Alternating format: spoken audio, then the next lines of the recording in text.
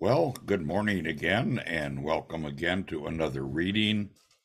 Another short reading, actually. That's why I'm reading it myself instead of having the digital reading. And the title of this article is The Characteristics of the Sheep, and it's also by Edward uh, Dennett. And when he put forth his own sheep, he goes before them, and the sheep follow him, for they know his voice. It's right out of John 10. By the way, I've got my tablet here. I'm reading from my tablet. Well, it is profitable if we point out or ponder a little on some of the characteristics of a sheep. And he's got 3 points here. Let's look at the first one. They hear his voice, John 10.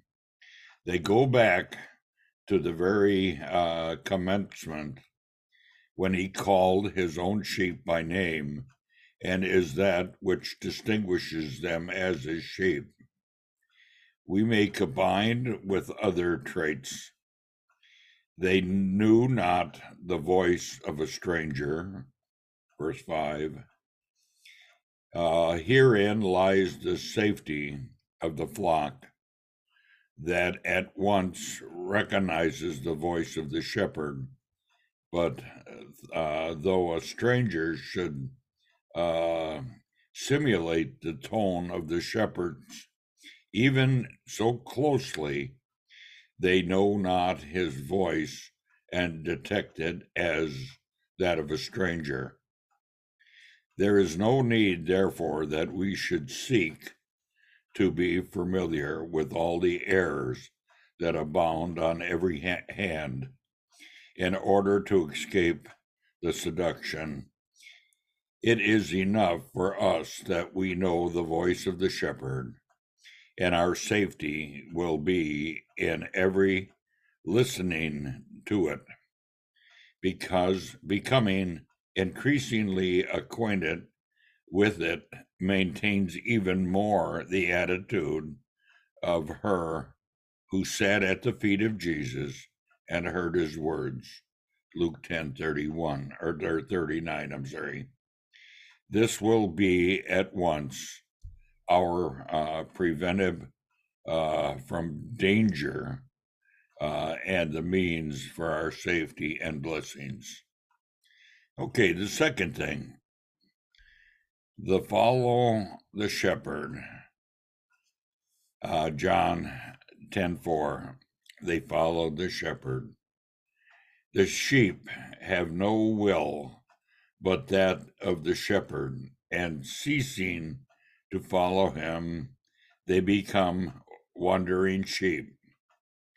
In Eastern land, and indeed in some parts of Europe, the shepherd even goes before the sheep, and when he moves onward, they follow, and when he stops, they stop likewise.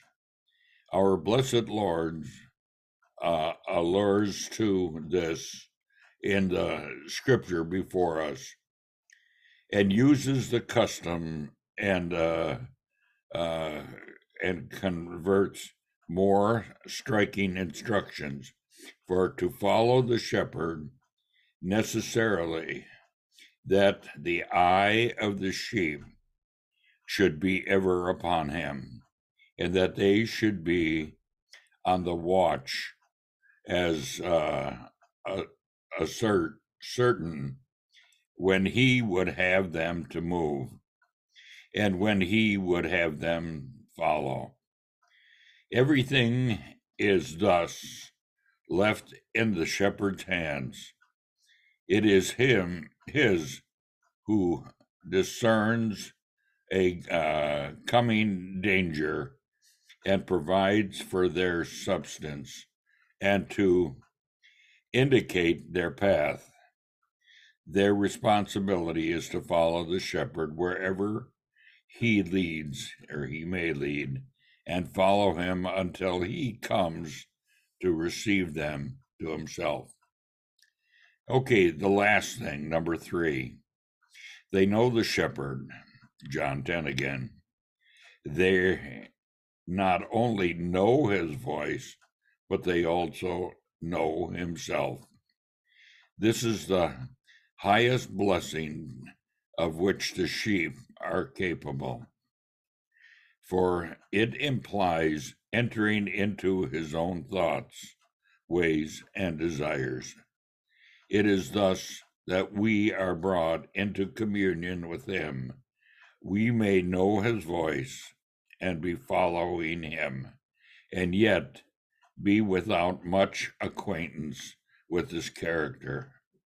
This is the highest and most blessed attainment which the believer can make, and the Lord desires that it should be made an infinite measure, as the Father knoweth me, and I know the Father. He knows us, and he desires that we should know him. May he myself lead us into an ever increasing acquaintance with himself, that we may so keep himself before our souls and may grow daily in the knowledge of him. Another great reading by Edward Denton. With that, I'm just going to close. Have a great day, and thanks for listening. Bye for now.